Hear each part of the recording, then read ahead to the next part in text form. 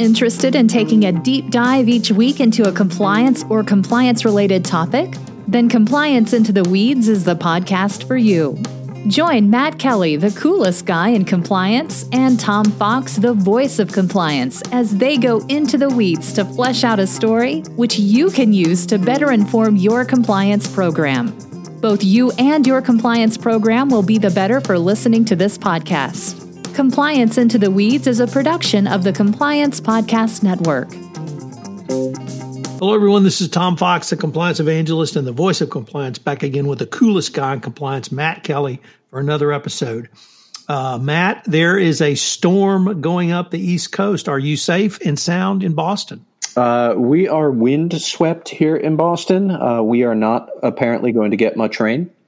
But the wind is picking up, and I think it's going to be windy overnight. And then they say it will be sunny and humid as usual for August here by tomorrow. So that's what's going on. Well, Matt, you had a really interesting blog post a little bit earlier this week on the sordid saga of Alexander Vindman and whistleblower retaliation. You want to set that one up for us? Yeah, sure. So this came across my radar screen. Alexander Vindman, for those who don't know or already have forgotten the name, he was the former national security officer in the White House who he was the whistleblower for the Donald Trump Ukraine impeachment scandal, where his concerns were passed along to Congress and then it blew up in impeachment. And then ultimately, Alexander Vindman, who was a lieutenant colonel in the military with 21 years of service, he was forced out because the president and his minions were mercilessly taunting him on Twitter and in social media and otherwise saying he was unfit for duty. The president transferred him out of the White House, which the president's commander-in-chief, he's allowed to do.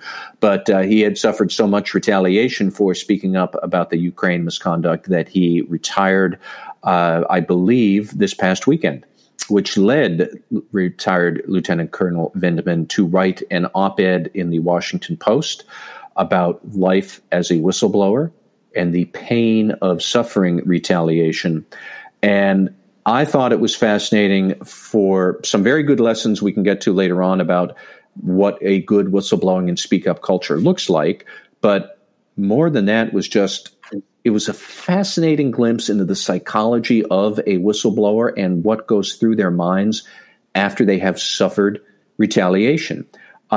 And even if there are people listening out there who are still defending Donald Trump and think that Alexander Vindman was a traitor, and when I posted on LinkedIn about this, several compliance professionals chimed in saying exactly that. Shame on them. But anyways, whatever your politics might be about Alexander Vindman and impeachment and President Trump, you can put all that aside.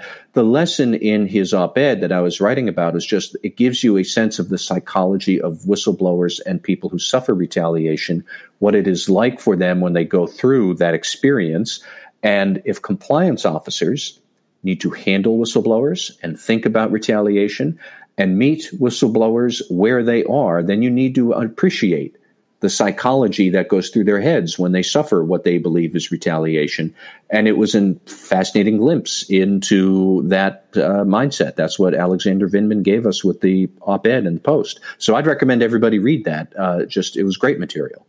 Matt, what do you see as some of the highlights that he wrote about in terms of the psychology of a whistleblower? You know, the thing that struck me was how much that can be a transformative experience for whistleblowers when they suffer retaliation. It isn't easy to blow the whistle.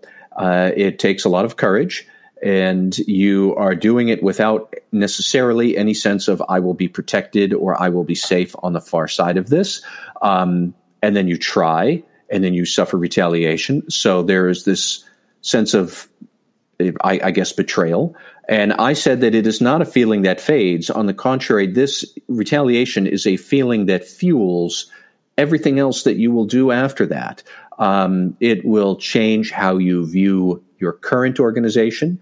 It will change how you view future places that you might work, how you do your job, how you interact with others. You're likely to become less trusting. You become less trustful of interactions with your coworkers, with what management tells you. And it's important to know that because compliance officers so often are struggling to convince employees that you can trust management when you say, please speak up, we want to hear about this. Most of them are going to be cynical and say no, and they're not going to believe you. And you have this constant uphill battle. And then when a whistleblower suffers retaliation, that confirms all the cynical beliefs that they had, and everybody else who might be a whistleblower, they see this. So that's the sort of thing that you have to really appreciate and understand if you're going to conquer whistleblower retaliation. If you're going to convince people to have a speak up culture, you need to understand just how retaliation can put someone on a totally different trajectory in their life, their interactions with others, with management, and everything else. It's a terrible experience. And I won't go into details, but many years ago, I once spoke up. I wasn't blowing the whistle on misconduct, but I worked somewhere where I had to go to senior executives to say, this department head here is incompetent and they're going to wind up causing a lot of trouble for the organization. And senior executives fired me for speaking up because they didn't want to replace that manager. And I can still tell you exactly how I felt that day and how that has made me feel and how cynical you can be about senior executives. I know many compliance officers themselves that you probably can appreciate it too, because so many compliance officers have felt retaliation directly themselves. You could probably feel a bit of sympathy with Alexander Vindman in the essay he writes. And even if you disagree with his politics, like the sentiment of what he is trying to convey there, it is so important to understand. And I suspect many people could sympathize with him regardless of their politics. So my experience with that same issue, Matt, was it wasn't immediate retaliation.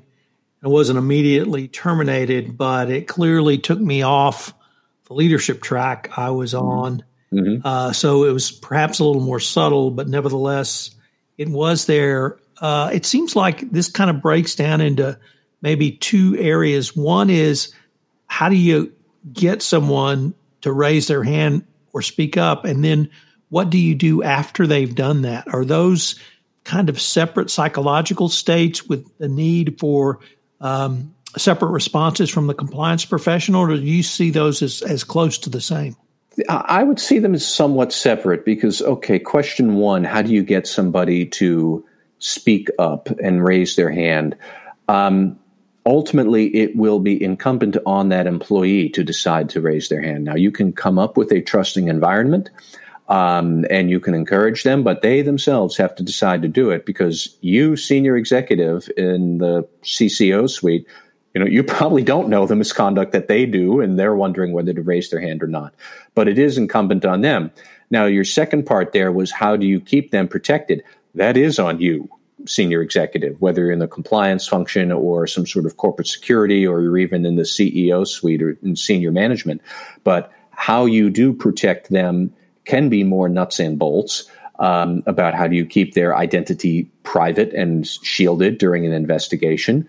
How do you keep somebody separate from managers who are under investigation, if that's where things are going?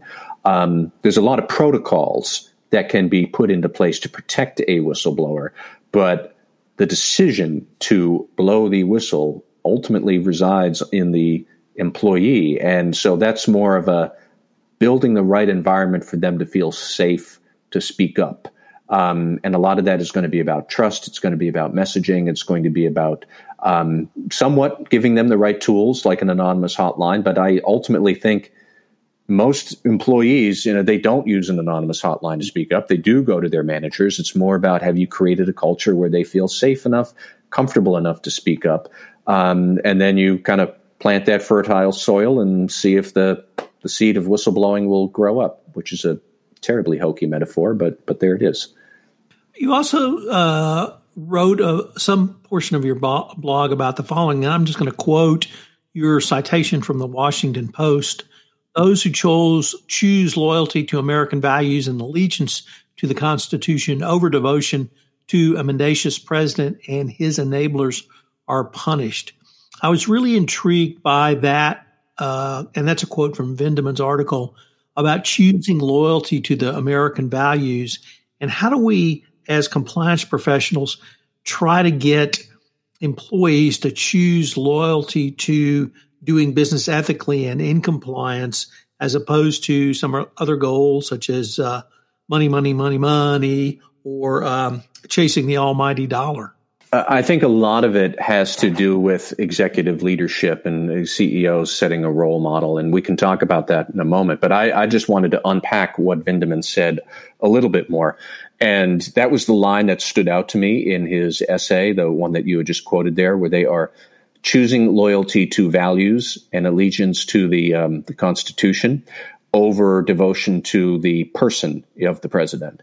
And when we all talk about core ethical values and what the company stands for and everything else, like that's what this is. That is what this means in very practical terms, is that a whistleblower is expressing loyalty to a set of ideas and ethical values that are supposed to undergird the whole organization.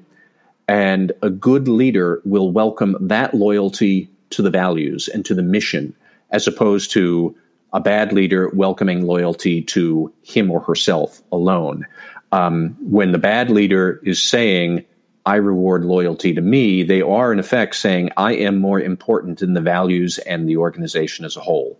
And that's terrible leadership. I make no bones about it. I think President Trump is a terrible leader. I do think that he puts his own self-interest ahead of the Constitution and American values, assuming he even knows what either of those things are. But if you talk about a speak-up corporate culture and core values and commitment to a higher calling and all these fun buzzwords that we like to talk about in best practice land, that's what it really means. Vindeman simply expressed it in the terms of his organization that he knew, which was the federal government, but the principles are the same in private organizations that have this statement of values and they have their ethical priorities that we put out in the nice glossy 10K report every spring and all that stuff. Really, the rubber meets the road when the senior executive, the CEO, says loyalty to those things is more important than loyalty to me personally. And that's the sort of message that you need to cultivate for a strong speak-up culture. When I say you need to cultivate, I mean you, the CEO, the chief compliance officer, can't do this that well. You can help senior executives do it, but they're the ones who have to do it because they are the ones who are responsible for corporate culture, not the CCO, not the head of HR. It is the senior managers and the board who are responsible for the whole executive management and day-to-day operations. Matt, there was another thing that struck me about the Vindeman resignation, and it is that the U.S. Army and indeed the country of the United States lost not just a patriot and great civil servant, but literally one of the top thinkers in his craft and his profession. You don't get to the National Security Council with 100 IQ. And that, and if we could take that analogy to companies, if someone has the intestinal and internal fortitude to speak up, that's probably someone who's going to be valuable to your organization, so that by retaliating against Vindeman, we've lost actually a very good Army officer. I agree with all of that.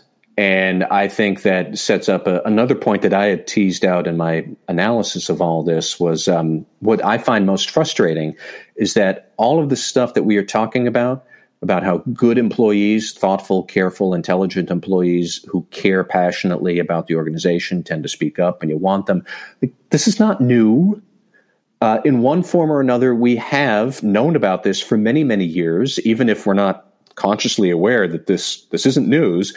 But one thing that jumped out to me, and I think, Tom, we've talked about this before, is the book Good to Great by management guru Jim Collins, which came out 20 years ago, and it profiled 11 companies that had been very good for a long while and then suddenly became fantastic for year after year after year, and what made them so special.